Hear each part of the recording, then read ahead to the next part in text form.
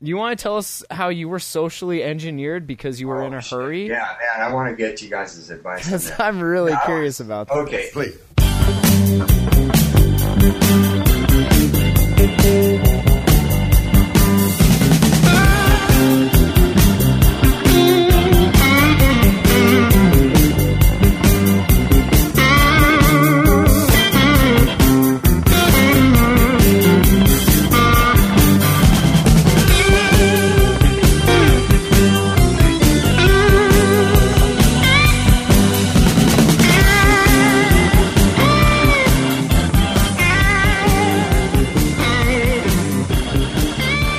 What's up, guys? It's Wednesday, February 6, 2013. This is episode number 41 of Yats. It's yet another tech show every week, Wednesday night, yetanothertechshow.com/live. How's everybody doing tonight? I'm Matt Lee. We got Ant Pruitt. What's up, Ant? What's going on, everyone? We got Larry Press. How you doing, Larry? Howdy, man. We got Mike Rothman. What's up, Mike? Guys, I'm just good to be here. What can I say? And our special Yats friend, we got Chris Miller. What's up, Chris? Good evening, good evening. Good to have you, man. We always enjoy the shows you're on with us. Well, I'm glad that you record at times I can, show up once in a while. That's good. We want to mention at the top of the show, you guys should check out the Yats community. And while you're there, Ant wants you all to know about the smartphone photographer community. Not smartphone photography. This is about the photographer. So that's right. We host weekly hangouts through both of those, so you can join them, but only if you're a part of the community. So make sure you got your Google Plus on and check that out. Ant, would you care to say a few words being the host of that show? You got to come in there and check it out. It's not what you think far as smartphone photographers go. It's not just a soccer mom shooting her son or daughter out on the soccer field. This is some people with some passion giving you some amazing photos from a phone. We try to keep it to at least under 3 food shots a week. So you're very safe if you're sick of that. This isn't your food porn. No. I don't believe, being Google Plus, I don't believe it's any kind of porn. So it's a very clean place. Come and share your smartphone photos that you don't want deleted.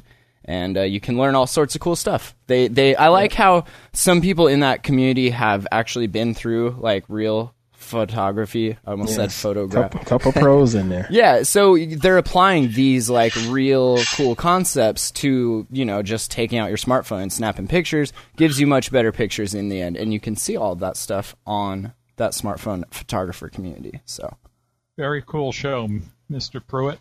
Love it. Thank you. So, Mike, I noticed we try and post articles throughout the week on the Yats community there. Did you enjoyed the one about the little robot you can make? Did you make one yet? No, it's my weekend project. I am so ready to make a little robot and then launch it in the neighborhood and freak out all my neighbors. Wait a minute, you're launching robots? Yeah, did you see that story? Did you see that story in the community? It's like I did not see that. The do-it-yourself. Yeah, tell him, Mike. One of them is like this little 4-inch long helicopter that weighs like it has the weight of a sparrow. Oh, man. And it takes off. It carries a camera. You can remote control it. And just think of the mischief you could get into with this little puppy up in the air. That's kind of what we were saying when CES was happening and they were showing off the smartphone quadricopters and things, and the new one had the camera. Like, what would you do if you opened your blinds and that thing was just there, like, hovering? Like that movie, man. Batteries Not Included? It's one of those things. But not Alien. This is every woman's worst nightmare. and it probably ought to be every man's worst nightmare, too. I mean, it's spy technology run amok. And the thing is, these things, if not now, these things are going to be affordable down at your local Radio Shack. Right. Anybody's going to be able to get them. Yeah. Mike, have you had hands-on with one or just read about it? No, let's see where this article... Matt, it's really the article was something you found from Instructables.com. Create an internet-controlled robot using live bots. Yeah, live bots. I want to see these used in Ingress. I want to see people taking advantage of these drones somehow to, yeah, you know, like blast a little EMP so you can't use your phone, so you can't play for a minute while I'm out there hacking your portals. That would be awesome. Or drop eggs on them or something like that. Yeah, you know, something, just maybe a little black hole, you know, something. That'd be fantastic. Hey, Matt, I did what you asked. I told my students, have they ever done Ingress? Yes. Over 30 students, one had heard of Ingress, but he'd never done it because he's got an iPhone. Oh, so he's that one kid. Definitely the lunatic fringe. He's that one kid in that picture that we saw in the Ingress group. There, it's like, what are you doing? Playing Ingress? Oh, or texting? Oh no, wait, it's an iPhone. That's cool. Larry, you're just now figuring out that we're in the lunatic fringe? What did your students... I'm curious about the reaction when you were like, hey, like, were they blown away that you had heard of Ingress before they had, or was it awkward? Like, how did that go down? Nothing's ever awkward, man. No, I just teased them. Like, hey, these guys I do a show on the internet with want to know about you guys. I told them the whole reason I was asking, and what can I tell you? That's They've pretty got cool. other things to do. They were just all quiet. They was like, huh? That's weird, because... It was a 3-part poll, I thought. First was, have you ever heard of it? And the second was going to be, have you signed up for the beta? And the third was going to be, have you ever played it? But we didn't have to go to the second two questions. Only one had ever heard of it. You know, part of that, There we go. Classing it up. There might have been a predecessor question, which is, how many of you use Android? Because this is only available right on Android. Yeah, Good point. Good point. Honest, Now you have to go back and re-poll them. Most of them have Android phones. Huh? Most of them have Android phones. They all have some kind of smartphone. And more Androids than iOSs. Well, you know, I can understand it. They're too busy playing World of Warcraft. That's it. Well, and it's interesting, if you go to the Ingress Intel map, if you're actually playing in the game, like, the college here at least, there's, like, war going on there, you know? It's, like, blue portals and green portals, and, I mean, it's pretty crazy. So I would think college places would have that concentration of them, but it is still closed beta, so who knows? Yeah, but they never even heard of it. The word hasn't gotten out beyond some certain community, I guess. I mean, whatever. Anyhow, that's the So news did from you guys? the real world. Did you guys? Reporting it from the real world? Did you guys hear Apple announce its 25th billionth song downloaded from iTunes, the store there? That's a lot. 25 billion. And what did Mr. 25 billion get for his trouble? Really. A terrible song from someone I've never even heard of. I don't know. Probably not much. A guy named Philip Lupke from Germany. And he receives £10,000 on an iTunes gift card. Wow. And so that should be more than enough to keep him in iTunes for a while. Wow, he ain't going nowhere. Let's see, that 10,000. That's like $12,000 or something. No, that's way more than that. Oh, It's like $23,000, dude. yeah. It's 10,000 euros. That's still okay. like $16,000. Yeah, it's up there. Okay. 1.6. That's insane. Now, see, it's iTunes. They're like a clinic when it comes to that stuff, though, right? As far as downloading music, I'm not necessarily saying their app is all that on the PC side. No, there were things, some but pretty impressive numbers, though, like daily. I forget what the exact numbers were, but they do a lot of business there. yeah, you got to give them their props there. I mean, even if they're starting to get more and more video content too, people are buying that. Yeah, and I mean, the songs, obviously, you're going to hit that number a lot quicker just because you don't download, like, a couple songs here and there. You're downloading whole albums, so with movies and TV shows, I mean, unless you're getting, like, full seasons of stuff. Yeah. And speaking of, have any of you guys caught House of Cards yet on Netflix? Absolutely. Have you watched it? Okay, I started watching it last night, and wow, not bad for a Netflix studio show, their first one ever. Chris, what do you think? You're shaking your head? You don't like Kevin Spacey or political dramas or what? I love Kevin Spacey, but I'm pulling it up now. I was breaking out Netflix on the iPad while we were sitting here. Just, Have you watched it all yet? I watched their trailer, and that's all I've done so far. Okay. I watched 2 episodes. I'm 5 in. What do you think, Larry? 5 in. All right, I watched 2 episodes, and I love the idea. I hope that Netflix makes a ton of money and they start, it's just yet another thing to round around Hollywood and the cable guys. But I did not much like the program. I did a blog post comparing, just think of The Sopranos, Tony Soprano. Okay. A very multidimensional character. The guy in the what's Frank Underwood in the political thing. Francis. So everybody is so one-dimensional. I mean, it's just like, oh, I'm the only cynical, constantly cynical politician. Oh, I'm the hip young reporter from the Washington Post that knows that blogs are where it's at and print journalism's dead. But you're 2 episodes in. Hold on. In The Sopranos, how many episodes did it take for you to get the well-rounded Tony Soprano character? Like, I mean, come on. Right away. Was it really? Yeah, I disagree. So. Look, man, Tony, he's this evil, murderous bastard. He kills people with his bare hands, right? But he loves his family. He's loyal to his gang. He worries about his kids. I really like old Tony. It's a typical, I don't know, maybe. It's a typical Married with Children story. Yeah. I would like to point out I'm spending more time watching the ad for Trader Joe's every time he talks in the corner. Because all I see is the bag that says Trader Joe's behind his head. What are you talking about? On The Sopranos? What? No! Right there on the camera. Every time he talks, I see Trader Joe's hanging on his glass door. Every time. Oh. I'm looking He likes to slip that kind of stuff in. He gets free Entenmann's cinnamon cake or something. Yeah, Not a sponsor, Larry. Not a sponsor. If he gets some of those, you get some of those yummy, like chocolate-covered almonds with sea salt, I'm in. But every time you come on, I'm just staring. I'm looking at Trader Joe's every time he comes on. Like, man, I wish I had a Trader Joe's up here.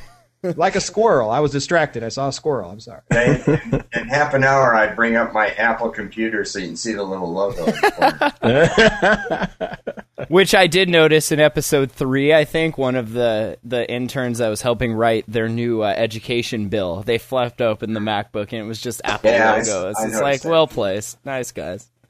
No, to be fair, I did a post sort of saying what I just said, and some people commented, they said, oh, you got to wait a few more episodes. The acting in the script gets better. Honestly, I was hooked. The very first scene where he put that dog out of its misery after the hit and run, I'm in. I was in. Now, what do you think about the whole process, releasing it in one season rather than episodic week-by-week content, and not sticking to... I noticed that some of the episodes were different lengths. Not all of them were 30 minutes or 60 minutes. They were varied. So do you guys think this is going to be a new thing for this format? I'll jump on that one because I can tell you, one, love that they released it all at once. I can watch when I want. 2, the difference in format tells me they're writing a particular story and they're not writing for a time slot. So they're writing to say, I want to tell this piece of the story, however long it takes, and give it to the users instead of, I've got to fit something in 30 minutes. So it's either going to be extra crap I don't want, or it's going to be really good and we got to cut out a bunch because I need to fit it in, 30 minutes, but I really need 42. I like that they vary the time. I don't think it should matter with streaming video. Yeah, it's definitely. And go ahead, Larry. It's all the episodes at once. I mean, you can watch for as many hours as you feel like it. Right. And I love the model. Cut out the middleman. Let Netflix produce it. I'll buy it if I want to buy it, or I'll subscribe to their service if it's good content. And screw HBO, Showtime, and the rest of them. Right on. And it does kind of checking this out. It tailors the writing more to the audience because they're not, like you said, they're not dealing with an HBO with an in between or a cable carrier or anything like that. As long as you have internet, which obviously some of us still deal with our cable carriers for, but they're not having to worry about writing for the advertising or anything like that. Like, they can do what they want. And I think that's huge. And that's going to open it up to a bunch of other writers that are so sick of that old model of having to cater to the ads or cater to the time or cater to the weekly episodic content, release. I think it's going to go in a really cool direction. And the more the thing, it has really high production values. And I read somewhere that it costs like $100 million or something So it's got to bring in some money, or it won't. Yeah, and I posted on Facebook through the Mizo TV app to kind of keep track of everything I watch and stuff. And one of my Facebook friends mentioned that they thought it was like the West Wing, but with balls. Like, they can say whatever they want, but it's still that kind of political type drama. And if you guys don't know, it's based, there was a UK version, I think, that came out a while ago. So it's kind of like that, but rather than their version of Parliament and everything, it's our Congress and whatnot. But pretty interesting. Like, I don't even like those kinds of shows, but like the Southern... That's what scares me, is that you guys are a lot smarter than I am, so you can appreciate that type of entertainment. I'm used to a guy sitting on a couch with his hands in his pants and a TV remote. Al Bundy. Says the man sitting there next to the couch with the TV remote on the couch behind him with his hands. Where's your hand, man? Right. Left your hand. Hands up, guys. Come on. All right. Give me a minute to show you my hands. Oh, fun. No, but I'm going to give it a try just because of the buzz around it, But I as far as the storyline, I don't know if I'd be interested in it, just because I don't care about all of the political shit. When for their first shot, what's to say that they couldn't just bring back Firefly or Serenity and let that guy do what he wanted? I know that's like every nerd's like, oh, please Netflix, please do that next after Arrested Development, But the production value, they could do anything like that they wanted at this point. And if I was, they have others in the works, do you know? I'm not sure. I don't know. If this succeeds, they're talking about doing other series and bringing in other channel partners if this succeeds. So if you guys, let me ask you this. If you're HBO, if you're Showtime, if you're Starz, AMC, anything like that, is this intriguing to you? Are you afraid of this being successful? Like, what's going through your mind right now?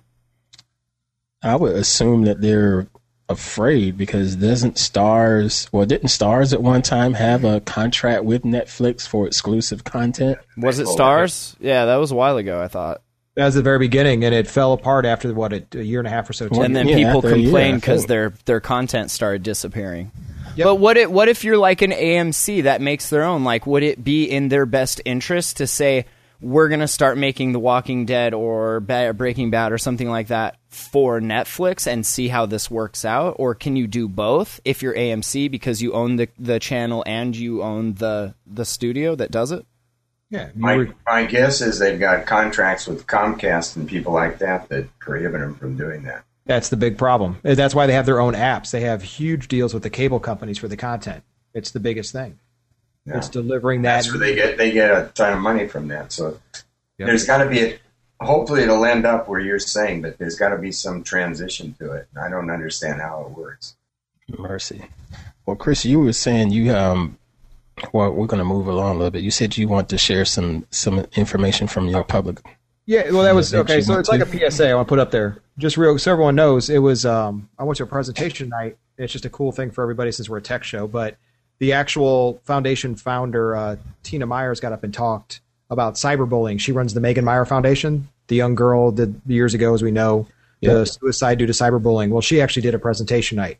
So they're trying to eventually start a day, of course, that would be around, awareness around cyberbullying. So she did a really good presentation night, just talking about what the foundation does and how they're doing a lot of free materials on their sites about training kids and parents both in what cyberbullying is and how to protect your, more of your identity and stuff like that. So that was a cool public service thing. It was really nice. She did a good job.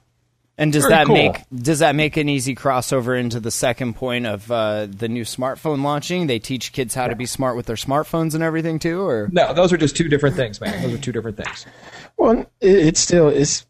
I mean, again, I'm ignorant on it all, but it still boggles my mind that there's such a thing as cyberbullying. I'm looking at you guys right here on the screen, and fortunately, I know you all fairly well. But if I switch over to my Google Plus stream, and someone can just go on and on and on about Aunt Pruitt and what they think of Aunt Pruitt, what they don't like of Aunt Pruitt, and just really give me the business, and then all I can think of is, you know what, you're on the other side of the firewall, bro. Come over here and say this to me, But again, that's just me. But apparently, I mean, cyberbullying is serious business, you know. But that's the whole thing, isn't it? I mean, if you make yourself a target, I'm not saying it's the person who's getting bullied, it's their fault, but it's what happens on the internet when a target is presented and you have anonymity to hide behind. People just, no one cares anymore. They just say whatever. I mean, if you watch that We Are Legion documentary and the kids talking about how Anonymous started, it's like if everybody that posts under that anonymous name like was just this one beast of a person, like this is what anonymity on the internet gives you, which is what you saw in YouTube comments, which is why it's not the only reason, but it's one of the reasons why they want you to attach your real name to your real name. If you hide behind, like you said, the great firewall here, you can say anything to anybody all day, but until it comes down to there being some sort of consequence for those actions or those words or anything, no one cares. And it's good that there's groups like this that are starting to show that, hey, there are severe consequences for some of these actions. Yeah, and they're also breaking into privacy a lot more, too. So they're talking, right. One of the things she said that surprised me is we all knew about chat roulette, and we know about some of the new video stuff, even Twitter's doing with Vine, but there's 3 or 4 new apps that are live, no authentication needed. You can watch live stream videos of people that are just brought, like Google Hangouts. But she said she was shocked at the amount of kids on there. Look at this. Here's where I live. Look at our cars. Look at our house. And they were just broadcasting all about their personal information. And it was kind of an eye-opener. There's a couple I hadn't even heard of yet that were brand new video streaming startups that a lot of the kids are lashing onto. Now, is that parents' fault for not knowing better enough to educate their kids, or is that who's getting the finger pointed at them the most? It's not the platforms, is it? No, it's not the platforms because they're just providing a service with no filtering or moderation. Right. Yeah. But it's every kid has a phone. They have internet at home. They have their laptops. They have their iPads with, cameras now. It's right. But like Ant said, he's the one at the end of the day paying the bill for all that stuff as the parent. So the responsibility kind of lies on you to, govern how your kids are using the stuff you're getting for them. Exactly. Yeah, that's all true, man. But I do think it's like a new world out there, and parents aren't going to be with their kids 24/7. At a certain point as the kids. God, I don't want to be. No, of course not. and you get some of these. I don't know. I mean, it's just. It's like a new latchkey generation. Kids have always bullied each other, right? Yeah. I mean, that has always happened. That's the thing. But the social media aspect takes it to a whole new level. I mean, now you're bullying with this enormous megaphone that amplifies everything you say. And it's not first-person bullying. Like when you would first-person bully somebody, there were consequences. You would get in a fight, and one of you would get your butt kicked. When you're third-person bullying via Facebook, Twitter, or any kind of internet service, you're not right there. There's no immediate consequence to what you're doing. So you can even worse, it can get kind of viral, and like the whole school can gang up. Right, exactly, and that's no good. So it's really good. So they're doing the awareness thing. It's the Megan Meyer Foundation. A lot of people know the news story. If you don't, go back and look. But I just like that she's, it's a lot of her free time just goes to running this foundation. It's a full-time gig now. Apparently they have offices and everything, so it's a big deal. Okay, well, speaking of cyberbullying, the most cyberbullied company, RIM, is releasing new device. Is this better? Is that better? All right. So you had that was a segue right there. That was a segue. Segue of the night. Outstanding, man. Chris, you've had these devices in your hands. You got to play with them? Yes, Is the screen on the one without the keyboard? What's that called? The Z? Is it as pretty as the pixel density says it is? Yes, it is. It's a beautiful thing. So the 2-second highlight, why would anyone care? I can tell you. Real easy. One, it's got the same camera, it's got the 8 megapixel, it's all touch. The usability features they do blows the iPhone away. Hands down. The multitasking, all the other stuff. And the separation of business and personal on the device and the ease in which you can switch between the two was ridiculous. This is balanced to the next level. You're talking the old balance of a data isolation. This is an actual interaction on the phone. You pull down, business mode, different apps, lockdown policies from your company, different data. You can't copy and paste between personal and business. I pulled out again, personal. There's no like log in, log out. It's just there. You swap, you go back and forth. The other part is the multitasking. You'll never see it on iOS in the current phones. Video playing, what do you have to do? Double tap the home button, right? Leave, go out, do whatever. There is no home button. I just slide up. Oh, where's my camera? Here it is. I slide up and over with my thumb. Video still playing. I get my hub that shows all my current incoming stream, my mail messages, my text messages, my whatever I want, or I can leave the video playing and do other activities. And texting is like, for those with SwiftKey on Android, like me, I'm a lover of SwiftKey. Yeah, I love SwiftKey. This takes it to the next level again. 2 languages at once, just like SwiftKey does now. But while you're typing with your thumb, you just throw the words up onto the screen. The flick was pretty neat. Nice. The flick was pretty neat. That flick was cool. So this is going back to what we talked about last episode with it being all built on the QNX OS and that Correct. allowing this really smooth transition or true multitasking that you're not even getting out of these quad-core phones that are running Android. Like even that is still a little glitchy, you know? So this real-time OS seems like it's got at least that going for it on top of all the enterprise stuff you're saying, on top of a gorgeous screen. That's really cool, man. They might do it then, it sounds like. Well, for businesses, though, think about it this way. Look at BYOD, right? Bring your own device to work. I want to control, and you can do it 2 ways.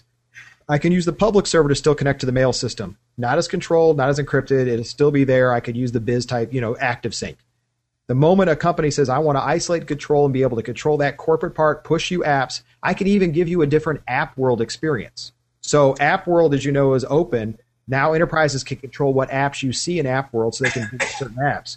But the cool part is I can say, I'm going to policy control, lock that part of your phone. When you leave, I can wipe that part. Everything else is still yours. I'm not going to touch your data, your personal pictures, any of that. Go away. But I'm going to make sure anytime you talk to me, that's an encrypted 128-bit, RC2 encryption. It's done. So, and they added one more thing. I got to bring this. So you're doing the BBM. They added voice in the current one, right? So this one has voice over BBM. In the next one, it had video, so you could do like FaceTime. Here's the catch. In the middle of it, not only are we looking at each other, I go, oh, yeah, here, look at my screen on my phone and let me share what's on my phone to your phone. So you're doing screen sharing phone to phone. Pictures, spreadsheets, business stuff, so you can actually do that, and that's policy controlled by the company, too. Did you get to play around with that screen share? Yeah, well, the screen share was on the Wi-Fi there. The only thing we couldn't play around with on the device was actual phone calls because, 1, we were in a convention center, and 2, they had it on the Wi-Fi only. It's for all the demo stuff. It was rocking. The video's up, so everyone should know it's BlackBerry Today, episode 21, and we do 20 minutes of hands-on RIM. And here's what they did. They did not show us all the features. He said, let me show you 2 things. 1, where you see the business personal, so we knew how to find it, which is at the top. It was so silly. He's like, just swipe down. We're like, we could have figured that out. And 2, he wanted to show us about, the security of the app, showing us different app worlds. And he said, here, go play with it all you want. Do what you want to do. And that's how we filmed the episode. Well, Chris, let me ask you something about this thing, because at one time, it seemed like BlackBerry was big on having a universal inbox. Are they pretty much bringing that back now and giving it more of a glorified look and feel? They're calling it the hub. So that was the other cool part is inside the stream, you can separate it. You don't have to do it. Native to the device, it has the native Facebook, native Twitter stuff. But in the stream, you're doing friend stuff or status updates or whatever natively in one stream. You don't have to switch between apps to do it anymore. So that unified inbox you're talking about isn't just mail. It's also the other pieces. So what did he do? Go get a beer or something? So it's the other pieces. So, hey, Ant, do you remember on the original Droid X on the Moto Blur where it came with that message app and that was all your... Do you remember how terribly laggy it was because of all that info? So on this QNX, like, does that handle that stuff a lot better also, or is it just good for multitasking? No, it was streaming in that base. So the mail has always been mail. That's their strong point. So the email is always flowing fast. Now they've built in these native apps built upon it that you can see inside the stream. And there's also more apps that come now. Kindle has a reader for it. Skype was on the device. So they've stepped up the game big time. Big time. It's going to be a toss-up between them and Microsoft to whoever gets the most apps out there. Or do you think this doesn't come close to the Windows phones? Or that the other way around? Windows Phone is going to get spanked in the enterprise with this. In the enterprise. the general population, think their overseas usage of BlackBerry is enormous. People think just because we think America. Overseas, some places, mainly like some of the Caribbean areas, they only sell BlackBerries. Everybody has a BlackBerry. And we sit here going, oh, I have an iPhone. They don't have iPhones. They're huge in other countries. India, those other ones have just huge BlackBerry installations.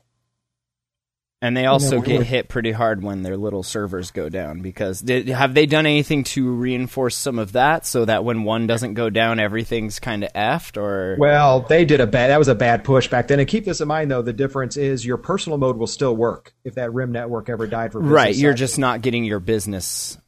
And that was a bad push on their part. What was it, a fix pack they pushed out wrong or something? He did on the Bez network. That screwed him big right at the wrong time. But that's one of the only massive failures like that since I've been carrying BlackBerries for the past 8-10 years. So, but the QNX is totally different. It's based a lot like the playbook. That multitasking is a lot like the playbook. So you think this is really going to pull in more of the enterprise again and get them back on that BES server when some people were dumping the BES server because of the cost? Well, here's another problem. And all the companies are fighting for this. And I'll tell you right now, it's a big problem. MDM, right? Mobile device management is a big deal. How do I control all these BYODs? How do I control the iPhone, the Android, where is it? I've got people using iPhone touches on my network. I've got BlackBerries. They make Mobile Fusion, which will control all the platforms, but they also have the Bez. And they also have the separation inside the data stream. None of the other mobile MDMs right now do that. Some of them are shooting for the type of stuff like that, but none of them provide that type of feature set yet, all the way across the board. You're not going to get end-to-end encrypted traffic and messaging across the other ones just for the business side and let the users still be on the public internet. Right. You're starting to see apps, but it's not separated like that. Correct. Like I can send secure text messages, but I can't make secure phone calls, or I can send secure phone calls if I'm using this app and you're using this app and we connect and all that. Like it's not as seamless as. But now the other question is that enterprise going to be just by itself enough to really bring them back from where they're at?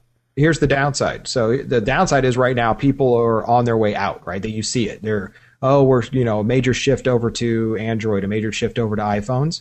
The people that have Bez now and the ones that are looking for the platform are the ones that they're going to go after heavy, in my opinion, is because they've got a selling point that the other ones can't touch for new installations. And then anyone looking to get rid of Bez needs to go, we may not want to get rid of Bez. We need to look at these, Z10 devices.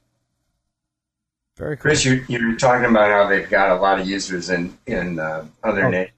But it's pretty much enterprise. Like it seems like Microsoft with Nokia and now Huawei is into it. Is really going after the developing nations, not so much the enterprises, but the people in the developing nations. Well, it's not just the enterprise in those countries. A lot of it's the users. BBM over in Europe and UK and stuff is huge with teenagers. They've now FaceTime is big on some of those, but the BBM is huge too because it's always been there. No, you were talking about India. I was thinking of Africa, for example. Microsoft just announced a big Africa push, and Nokia is really big in those nations. Well, Nokia's now moving to the Windows platform. I can tell you this: when I was in South Africa for 3 weeks, there was 3 of us, 2 iPhones and the BlackBerry. The only device that worked everywhere we went, always had 3G, was the BlackBerry. It worked everywhere we went, all the way across, all the way from Durban up through the edge near Botswana. It worked everywhere we went. It was amazing. They had a good built-out network for those devices. And all the posters had BlackBerries for the consumers. You'd drive around the billboards and be like, get a BlackBerry for, this many rand with this much service down there. We're like, it's BlackBerry everywhere. You try to buy an iPhone, it was costing serious money. Right. Microsoft and Nokia and Huawei, they're sort of talking $100, $150. Mm-hmm. They were getting cheap. So picture a BlackBerry Curve. Picture an old BlackBerry Curve. Not the newest models, not the 9930s, but the older ones. They were selling those for, $39, $29 with service. It was cheap. Yeah, and that's the thing. You can get cheap Android phones out there, but are they going to even work as well as these cheaper, BlackBerries that everyone's already using? Right. It's legacy. All right, let's talk about Larry, you had... There's been a lot of hacking stuff in the news. I mean, we talked about China hitting the New York Times a couple weeks ago, Wall Street Journal. Just recently, the Federal Reserve got hit, and Anonymous... Washington Post, Reuters, they've just... And this is something hacks of news outlets have really come out in the open. Right, if Twitter. you keep track of security, like sites like that get hit daily. This is nothing new. It's when they get hit and they lose their customers' information that maybe they need to mention that to at least their customers, maybe. But so you had a run-in. You want to tell us how you were socially engineered because you were in a hurry? Yeah, man, I want to get you guys' advice on that. I'm really curious about that. Okay. Background. My back is come unhinged. So my back hurts. I was super busy. It was kind of, I had to run off to class. I was in a big hurry, and twice during the day I got blue screen of death. Haven't seen that ever on this machine. You don't see those so much anymore. You need new RAM. So I went online, and I just can't tell you. I was all frazzled at how stupid I was. I thought I was talking to Dell. I wasn't talking to Dell. I gave a guy control of my machine, and then I kind of looked and, whoa, this guy's doing dir/s. What the fuck's that all about? Oh, no. I'm supposed to say that. So, hold on. How did we get... Hold on, Larry. How did we get from you browsing for some BSOD help to some guy in India connecting to your... I typed in Dell support, and Google's little auto-correction thing pops something up, and I clicked on it. Stupid as... But anyhow, without going there, it's done. And so where's the part where you got socially engineered? You socially engineered yourself because you were stressed and you were in a hurry. And these guys came on like they were Dell service, and I went for it. But did they call you? That's what I'm asking. Was it a phone call? It was a chat. Okay. It's in a browser window. Okay, so you somehow found your way to this random chat window online somewhere, and they were like, hey, we're going to fix your computer, give us access, and you're like, okay. Yeah, anyhow, I did it. Okay, I feel for you, man. I started to say it's the dumbest thing I ever did, but I'm sorry, it's not funny. It was right up there. But anyhow, it was done. And are they watching the show right now through your computer? I hope so, they are. Okay. It's not this machine. Okay, that machine hasn't been back online since. So they formatted your hard drive. No, they did. No, let me tell you what's happened subsequently. One is I took was it Microsoft Security Essentials, and I ran their the SRT scan everything. Took 3 hours or something like that. And it found nothing. So all the files it looked at, whatever it could see. Well, okay, can I tell you what probably happened? Whatever you clicked on was some sort of Java exploit, and that got some code run. And so that's not going to show up because there wasn't necessarily a virus or a payload or malware on there. They may not have gotten to that point. So just access and them sniffing around your computer could easily be done without any of these tools, like letting you know that, like, yo, you have this back door that's just gaping here. Like, we need to close things up here. Okay. That's one thing. And the other thing that crosses my mind, I really want to hear from you guys' suggestions. But the other thing is there a place to report things like this? Like these... I keep trying to talk dirty, but these guys really need to be outed. Somebody either legally needs to go after them, or better yet, some kind of vengeance squad needs to go after them. Well, there actually is what you need to do. Where people post these kind of incidents, and we need the Avengers. You need to give them your email address so that they can send you an email, and then you can click that little report phishing link. There you go. Or the Better Business Bureau. I honestly have no idea. Yeah, there should be a place because anonymous. You could post it on Reddit. I think anonymous. Anonymous got nothing else. Post it on 4chan. See what happens. You never know. Seriously. Anyhow, that was the two things I have in mind. Is there any place to report this? And secondly, what should I do before I put my machine back on the line? You should probably send that machine over here and let us fix it and before you put it online, or get somebody to really probably wipe that drive something proper. And then I don't know about the reporting. I mean, as far as like if you get phishing emails, if you get scam emails, you report spam, you move on because they're a dime a dozen. When it happens on Twitter, you can report it to Twitter. Like it depends on the platform it happened on. But as far as just a random, like I type something in the Omnibox and click the first link I got and they broke my machine, I don't know. I mean, Dell maybe. If they're impersonating Dell, I would start there. Because that's not in Dell's best interest, obviously. Yeah, they may have some type of security channel that they report right, to. Exactly. So that might be... I would start with whoever they were claiming to be from, because that hurts that person's business. And Michael Dell, just having bought back his business, might be, a little curious about things like that. When they were done with him, they went, that was a wrap. They took over his machine. That's what they did. Credit card info? Check. Username, passwords? Check. SAM file? Check. We're good to go. Let's get. That's a wrap. Let's clear out. We got it all. Clear out. Everybody out. Oh, man. Hey, Larry, I think, one thing you could do is write, who is it, Matt Cutts at Google, who's the guy that leads the team that fights But he's on spam, though. This wasn't really spam, was it? No, I get that. But it's, it's a search misdirect. Yeah. And I bet they fraudulent would have search results being returned, or people gaming the system and getting their results up there. But that's not affecting Google. You want to be into contact with whoever it's really going to affect in the long run, because they're going to be the ones motivated enough to actually do something about it, if at all. But it seems like Google's not going to give a place in the world for a place to. There needs to be one place for all this kind of crap. The EFF should start a branch. I got a strange, somebody way more violent. I got a strange feeling that Larry just cyberbullied himself.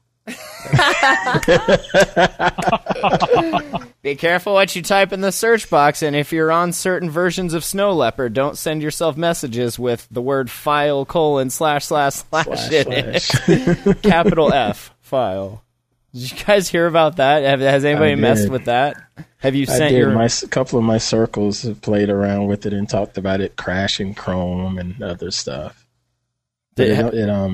But like you said, it was only for Snow Leopard. Right, and it's what it is in the spell check, from what I read about it, is that as soon as the spell check runs and hits that capital F, it just crashes. If it's a lowercase f, it's fine. Right. So, weird little bug. I just thought that was kind of interesting. You can just send your friends messages all day long and just crash there.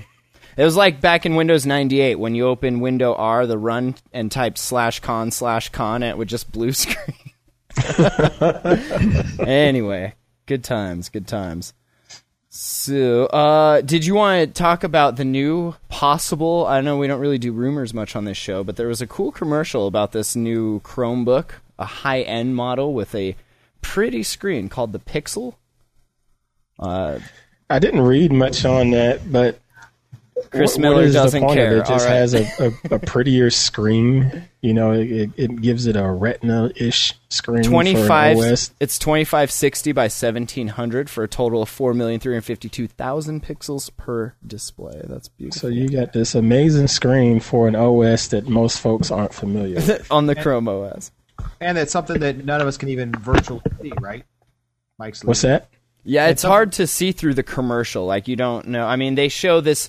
It's a touch screen, and they show this jellyfish. If you want to watch the actual commercial, and it shows the kid tapping the jellyfish and turning it different colors, and then dragging the jellyfish, and it looks really cool.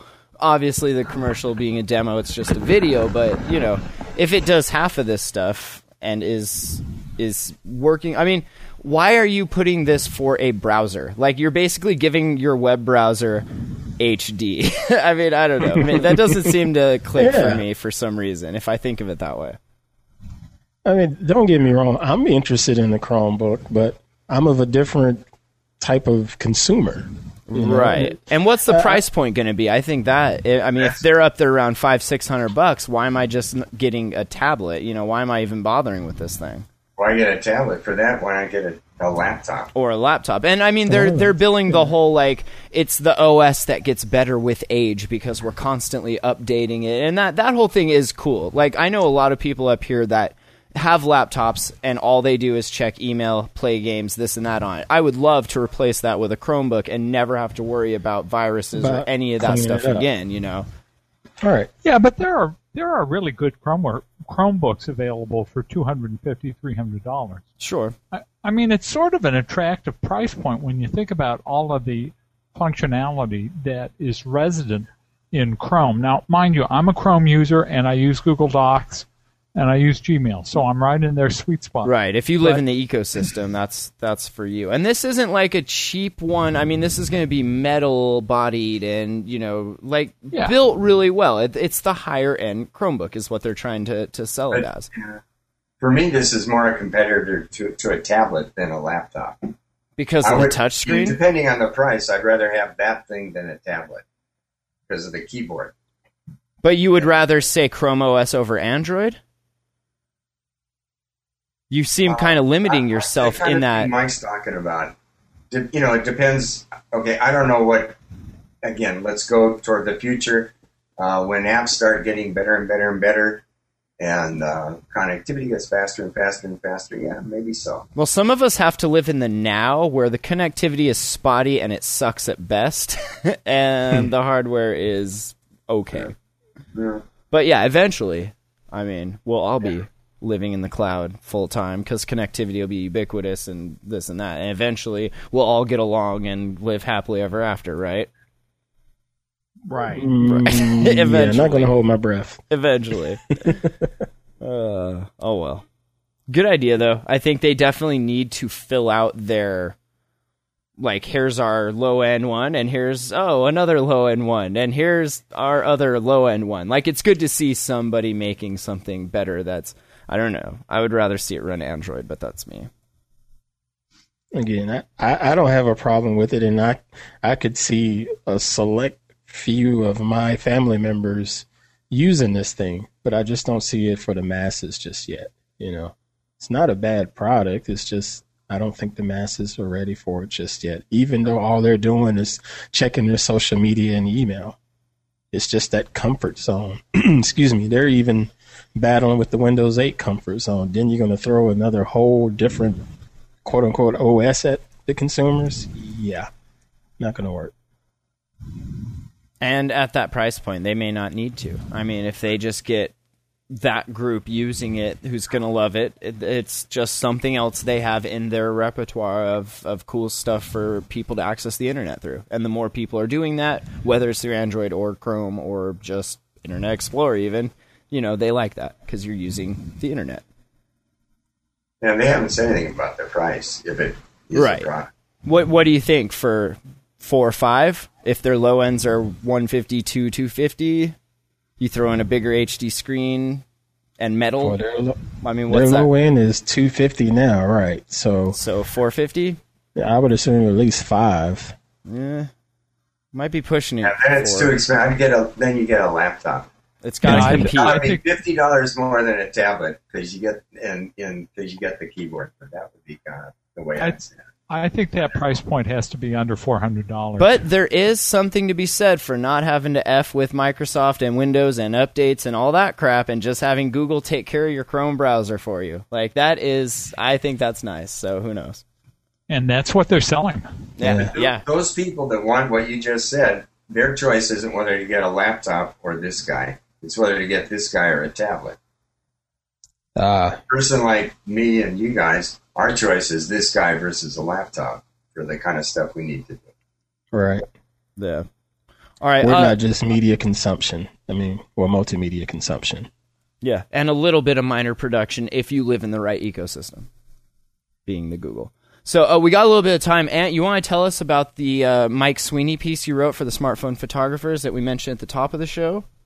Oh, man. Yeah, I had a lot of fun with that. A couple weeks ago in one of our Hangouts, Mike Sweeney joined us. And when I say one of our Hangouts, I mean the Smartphone Photographers Hangout, the Google Plus community that we host. And Mike Sweeney is he's a pro, and he's got a history just using standard point and shoot and DSLRs, but now he's really leaning more towards using his iPhone 4S for his photography work.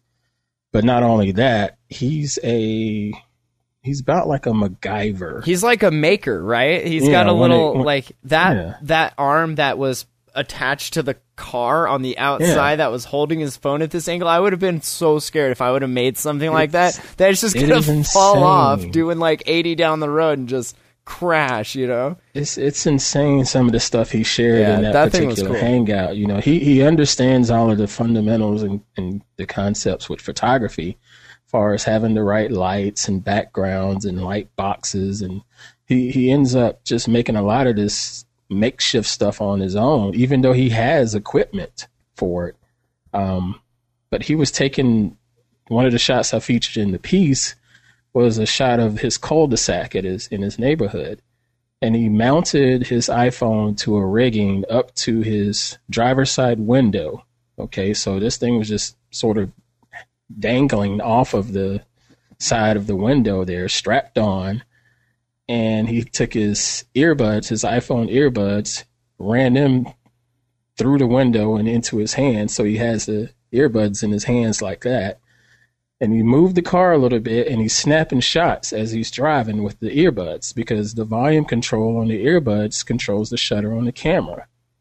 And he was able to just get these sick motion shots from that right there. And he had an Ollie clip and other stuff, but it's just that right there is just a tip of the iceberg of some of the things we've seen in that community on Google Plus, and it's amazing, man. You got to get in there and look. And we got people from even some folks over in Britain and in Sweden taking pictures. It's really nice stuff to see.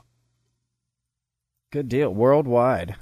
And yeah, that thing, that's the one that really caught my eye, because I was like, that's an odd angle, and like, is that moving or is that blur after? And then you see the next picture, it's like this contraption just mounted to the side of the car. That's really cool. Yeah, if you go over to anewdomain.net and look at the article there, you'll see all of the pictures there. I'll link to it when I write the show notes, and you really should check that out. Excuse me, you really should check that out, because he's, like I said, he's done some crazy stuff just with this iPhone. He took a picture of the moon with his iPhone. But what he did with this particular shot, if you get the chance to look at the hangout, he has a telescope, not a real expensive telescope, but he mounts the iPhone to the viewfinder on the telescope, gets it all focused up and everything, and he snaps this wonderful picture, you know, using the telescope's zoom and not trying to use the iPhone zoom on it. I mean, and he gets just great details. And that right there, that shot there, if you're watching it live, he calls that double shot. You know. Here's the one I was talking about with the car shot, and then here's the contraption. Like, that's just awesome. I don't know. And you see a lot of this stuff in the astronomy circles, and when they do hangouts, they're getting a lot of people that are really good at putting this stuff together and then teaching other people, like, hey, if you have a webcam and a telescope, here's how you can pipe your broadcast in. So the more telescopes that have these hooked up, the better chances we have of catching a clear night, you know, anywhere, any single place in the world. It's pretty neat. But yeah, we're seeing a lot of that here with your smartphone photographer community also. That is awesome. So Mike Sweeney. Check out the piece over and of course that bottom picture is mine. And that was our doc. Fantastic. All right, well, very professional, classy. Was there anything else anyone wanted to mention before we wrap this up? Did you want to mention the 12-year-old Pakistani girl that did the MOOC talk over in Davos, Larry? Yeah, actually not just her, all the major MOOC players and university presidents were at Davos, and they were all making very hyperbolic statements like, hey, MOOCs are going to totally change the world. One university president said he thinks there'll only be 10 universities left when it's all over. You know, really strong predictions for MOOCs. And they had a panel, and like Bill Gates was on the panel, and Tom Friedman from the New York Times, a really high-end panel. And the coolest panelist, though, was a little 12-year-old girl from Pakistan. And she had taken, when she was 11, she took that big Stanford AI MOOC. And she's taken a couple of other MOOCs since. And she does really, she gets 100%, does real well on them. And she's a really cute, articulate little girl. So they use her as kind of, she's the control. She's not the control. She's the hype. She's the commercial. The MOOC hype man. She's obviously not. You get. She's the buzz. Yeah, she's the buzz. You get the idea, and I'm not saying it's not true. I mean, there will be poor people in villages in rural India that never could have gone to university. They're going to get discovered and get some education this way. But this little girl, you can tell, is from a middle-class family. She's not a little peasant girl. But anyhow, she's smart and she's cute. And so she was on the panel with guys like Bill Gates and, You kept saying MOOC. Well, you kept saying MOOC. What exactly is a MOOC for those that don't know? It's a massive open online class. And have you... Well, okay. Yeah, we've covered these on the show. Whoever's watching this hasn't. Yeah, we've talked about it, but I just wanted to make sure we covered the folks that didn't. Yeah, no, it's a real trend that's kind of sweeping through higher education, yet unproven. But people started doing these massive open online classes maybe 8-10 years ago, where you typically teach a course, but then invite anybody around the net to kind of follow along and take the course. And they existed, and they were kind of happening. And it really hit the big time about 2 years ago when Stanford offered an Intro to AI course, and 160,000 people signed up for it. Wow. And many fewer than that finished it, by the way. You always hear these things, 120,000, but 10,000 finished. But still, that's a lot of people. That's a lot of folks. That's 10,000 people educated in IA. Yeah, now there's some questions as to, there are many open questions, but put it this way, it looks promising enough that a number like MIT and a couple spin-offs from Stanford, Indian Institute of Technology, Open University in London, there are a lot of capital and investment that's pouring into that field right now. And we'll know in 2 or 3 years whether it's totally disruptive or whether it turned out to be a flash in the pan and disappeared. I think it's not going to, some things don't lend themselves to the format. And it's really hard to do assignment grading and assignment feedback to have that scale up. Presentation scales. And I think you can find ways to make spontaneity scale. But doing feedback on assignments is hard to scale. I think but people are starting, like San Jose State is offering credit this semester, or maybe it'll be next in the fall, for people to complete Coursera. That's one of the companies that spun out of Stanford. You're starting to see universities dabble with giving credit for these kind of things, essentially outsourcing some of their courses. Well, it's kind of a good way to get extra life out of courses that die at the end of every school year and then have to get retaught. Like, you're getting that same material out to all these other people that maybe would have never, like Mike said, would have never had access to the it. Material, like I'm a pure online material person now, but it changes. It's not, current events happen, changes happen, you get new ideas how to test something. So you can't just say, okay, yeah, you record it once. Well, you're not regurgitating the same lectures over and over, and obviously it's easier to add new content as it comes rather than having to reprint all of your textbooks. You can just, here's an addendum, here's an update here and there. But, I mean, for I don't know, like things like Einstein lectures, those are still cool to listen to for people that have never been exposed to that kind of physics before. And things have changed since then, but the core concepts are still there. So you can record something once and replay it, throughout the decades for new ears to keep hearing. And you're getting extra life out of it that way because it's not just, going away with that one class you taught that one day. Yeah, but it's not like I'm not arguing, but it's not 100% cannibal, far from 100% cannibal. That being said, if you've got 10,000 students, you can afford a full-time teacher and a production crew. You can put some resources into it. It doesn't have to be canned. I think if for the kinds of, and for some courses it makes sense, others it doesn't. In courses where it does make sense, like a lab, physics, an engineering lab class wouldn't lend itself to that format because you got to have hands-on in a lab. Maybe an English literature class where people are writing essays and interpreting, that's a hard kind of a thing. But for many courses, maybe it works. And if you can get 10,000, I just keep using that number, but even if you get, 2,000 students, you can put some resources into keeping the videos current and keeping the lessons current. Plus, you have to have, online office hours and another thing that people try to do scale up. You have to have peer teaching. You have to have students forming and working together in groups because you can't have everything can't go through one person at that scale. So there's a lot to be worked out, but it's a happening thing. A lot of people are doing it. Well, that's cool. And I mean, as the technology develops, it'll get better and better. I mean, like we were talking about with that hologram stuff, like how creepy or cool would it be to actually see the professor right there in your room, like giving you the lecture or whatever. Like technology like that for fully immersive rooms where you can bring the class to, I don't know. Yeah, creepy. Only if my professor's a fox. Right? That may be a different class. Why does Ant keep taking the man sex with his ed? hand in his pants. One track mind. I have like 30 billion credits in sex ed right now.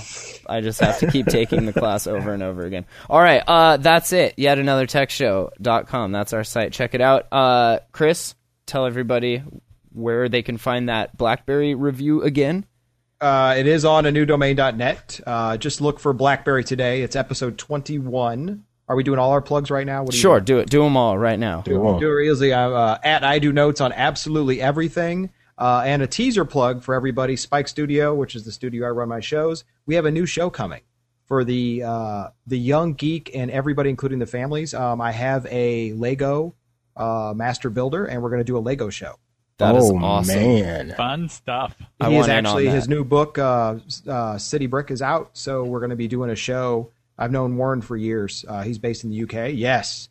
And Dude, that's hot. I said City Brick. It's Brick City. So Brick City is out for pre-order, but we're going to do a Lego show. Otherwise, I do notes on everything. And this is for Ant. If I don't say this, I've been getting pings nonstop. I'm going to say this now because this has to do with the Smart Photographers Hangout. Something I missed about the cameras with the new BlackBerry. I've gotten like 40 pings waiting here saying, say it, is the time shift feature I didn't cover, where if you take pictures. Oh, yeah, that's right. And you can go you guys back. Like this. It takes 3 or 4 pictures together, and while I'm on it, I select Mike's face, and I just scroll with my finger in a wheel, and it'll show me all Mike's faces it took, and I can pick the best one, and it shifts it into the picture. So if you blinked or didn't smile, I can actually just shift you back to a frame or shift you ahead of frame. And pick the good one, and it saves it as that picture. That's cool. I remember them taking a picture of Thorsten Hines. How you say his name? Thorsten was like blinking and winking to make it on purpose. But so, yeah, I do notes on everything. We have a Lego show. Huh? Can you put, like, my head on Tom Cruise's body? No, this is Time Shift, not Make-Believe Photoshop. This isn't magic, miracles, or Photoshop, Mike. Come on. So I'll finish it. Okay. I'll finish it. It's I Do Notes on everything. BlackBerry Today, episode 21 on anewdomain.net. And we have a Lego show coming from under Spike Studio in the next couple weeks. Good deal. Ant? Well, you can find me on anewdomain.net as well. Just look for Ant Pruitt. I have quite a few articles over there here recently. Also, Dell Tech Page 1. I Have No Life on Twitter as Sean Dare in my lower third. Or just search for Ant Pruitt there, on Google Plus. On Facebook. All right, Larry Press. Search for the guy. Right. Larry's got a blog we'll just post on the show notes at yetanothertechshow.com. Awesome, Mike. I got 4 blogs, man. I love 4 it. blogs. I don't have as many blogs as Chris has podcasts. Whenever I do a new post, I just start a new blog. I don't even bother. Yeah, that's right. All right, Mike. I should do that. This week I have a little piece on Mozilla's Thunderbird, a neat little I use it. communications program if you want to go the desktop app route. Well worth looking at. You can check out the piece on Dell's Tech Page 1. You also find me on groovypost.com, and I'm Mike Rothman on Google+, and that works for me on the Twitterverse. Good deal. I used to live in Thunderbird, man. Thunderbird and SeaMonkey were like my two favorite things to use for the internet. It's a great program. I still do, but haven't they've stopped development on it, have they not? The development has shifted around a bit, and it's the application's a little stale because basically the movement is in another direction, but it still has a lot to offer. He'll have to just read the article and find out. Yeah. Hey, Mike, for what it's worth, your audio just clicked in and clicked out there. You got some kind of loose connection. It's Google Hangouts. It sounded really good. Trust me, it's Google Hangouts, and that's why we're ending the show right now. Subscribe in iTunes. Thanks for listening, guys. Leave a message 406-204-4687 if you want. We'll talk to you next Wednesday. See you tomorrow night for the Smartphone Photography Hangout. Bye. Thanks, everyone. Good night, all.